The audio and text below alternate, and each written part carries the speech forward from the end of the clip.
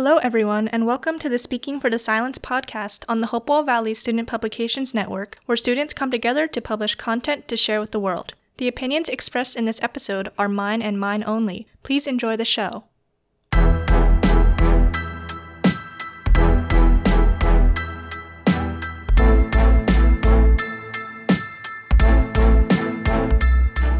You are listening to the Speaking for the Silence podcast with your host, Jacqueline Sun. In this episode of Speaking for the Silenced, we will begin a two-part segment discussing child soldiers and their roles in wars. A child soldier is someone who is under 18 years old who is compelled through force or fraud to engage directly or indirectly in armed conflict. They may work under the military or a non-government organization. Since 2005, around 93,000 children have been found to be child soldiers all around the world. Of course, the actual number is likely higher. Child soldiers are most frequently used in South America, Europe, Africa, and Asia. In Asia, the practice originated in the Iraq-Iran War that lasted from 1980 to 1988. Under the religious laws of Islam in Iran, soldiers had to be at least 16 to be recruited to fight. However, the war against Iraq was going south, so in 1984, Iran went against its laws and began enlisting anyone from age 12 to 72. While horrific, the use of children in fighting proved somewhat effective, and soon, Iraq took up this practice in retaliation. From here, the practice only spread across the continent and seas. The UN estimates that there are over 300,000 child soldiers in the world today. The idea of a child as young as 7 joining an armed battle is a horrifying idea to many, so why does it happen?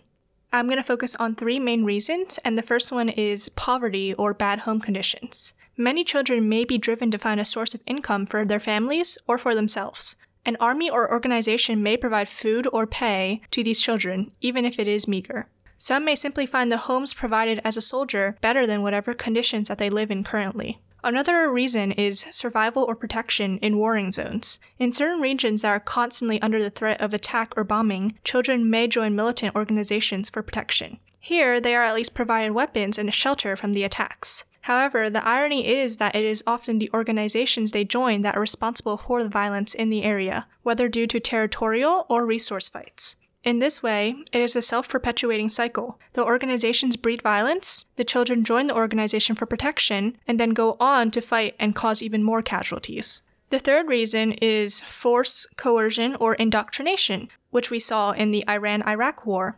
Children are young, weaker, and more easily manipulated. Armed factions can easily threaten a child's family or coerce the child themselves into joining them. Children are also more impressionable and affected by the influence of those around them. If they are raised in a region of violence or introduced to a militant organization early on, they may feel compelled to join the fighting.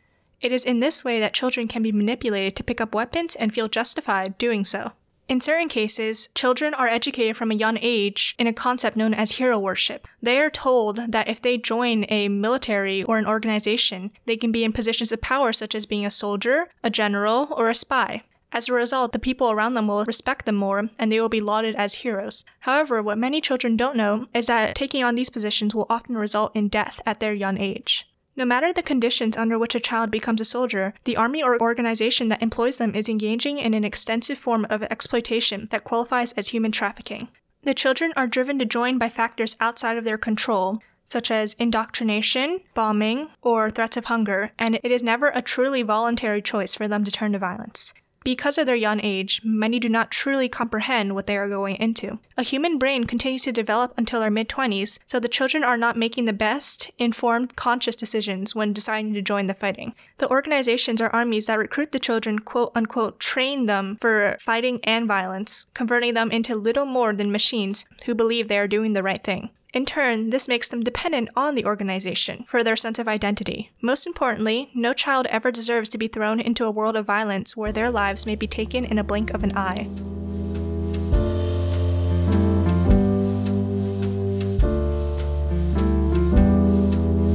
Contrary to their name, child soldiers are not always used in direct combat. Some are used for reconnaissance, and others are used in behind-the-scene duties such as cooking or organizing supplies. However, the perhaps worst other use for the children besides fighting is the provision of sexual services to the soldiers. Girls are frequently the target of this, and this act walks the line between the crime of child soldiering and sex trafficking. Now let's take a look into the experiences of the children during their recruitment. for the actual fighting on the front lines, I do not need to tell you that it is a horrible, debilitating process for the children. A child with their physically weaker, smaller stature is more easily missed or looked over in combat. However, they are also physically weaker and will not hold up well against weapons wielded by a taller, stronger adult. As for the soldiers of any war, a child soldier may experience chronic physical injury, mental trauma in the form of PTSD, or death. Organizations, perhaps recognizing the unpredictability of children, will often send them on suicidal missions. They clear the battlefield for the advance of actual adult soldiers who are better trained and equipped for fighting. For example, in the Iran-Iraq war that first recruited child soldiers, Iran sent children as young as 12 to the front lines with 1 or 2 grenades or a gun with minimal ammunition. Their purpose was to advance into the battlefield and clear out any minefields that would otherwise harm the adult soldiers, weakening Iraq's defenses to a frontal assault by Iran. If the children made it far enough, they would act as a surprise attack on the Iraqi soldiers. No adult soldiers truly expects a child to come out of nowhere and shoot them, so the children were a good surprise attack for the Iranians. With their meager weaponry, it was essentially a kamikaze attack for the children, however. Few, if any of the thousands sent out, made it back alive. Of course, there are instances where children are actually trained in combat to fight alongside adults, but even then they are incredibly susceptible to mental and physical trauma. Now let's look at the reconnaissance aspect of child soldiering that some may be put into. Children, due to their unassuming natures, can be molded into perfect spies, and armies and organizations use this to its full potential. No soldier expects a 12 or 13-year-old to be gathering information on the enemy or to even be in a war zone, and as a result, they are often overlooked. This is what makes them dangerous.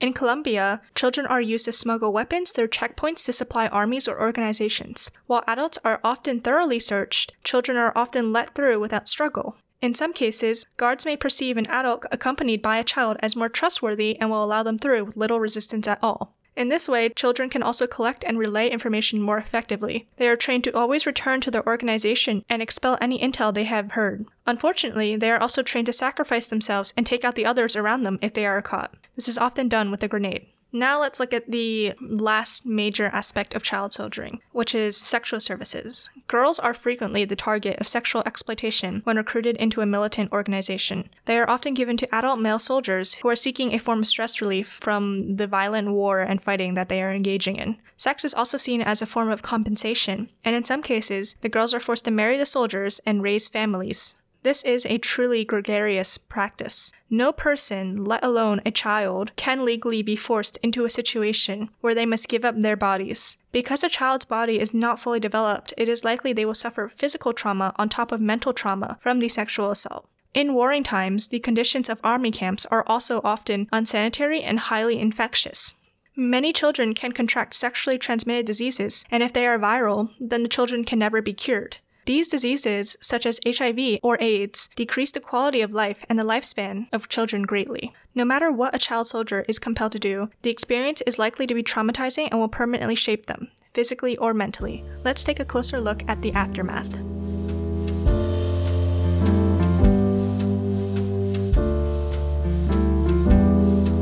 Just as many adult soldiers will suffer post-traumatic stress disorder, or PTSD, upon returning from a war, child soldiers will as well. However, the impact is different on the two age groups. While PTSD is a traumatic mental illness that can heavily alter the life of both, adults often have an easier time expressing their troubles and seeking help than children do.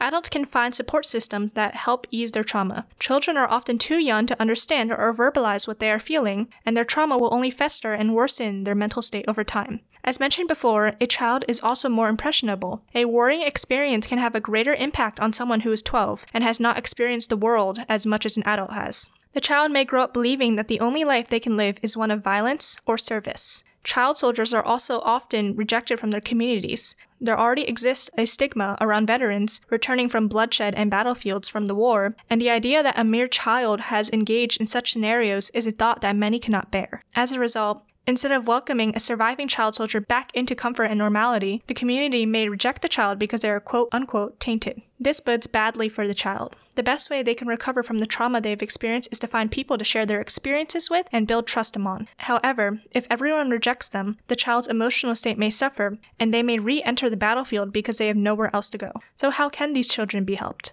First and foremost, the children must be provided physical comfort and aid. Many children exit their coerced service with severe injuries that must be treated before they become worse. However, perhaps most importantly is providing psychological support. As mentioned, child soldiers face traumatic, polarizing experiences, and they will need help overcoming this. Child soldiering is a despicable form of human trafficking that is frequently overlooked due to having little media coverage. Tune in next week for a more focused look into one country that is currently engaging in this crime, Yemen. See you soon!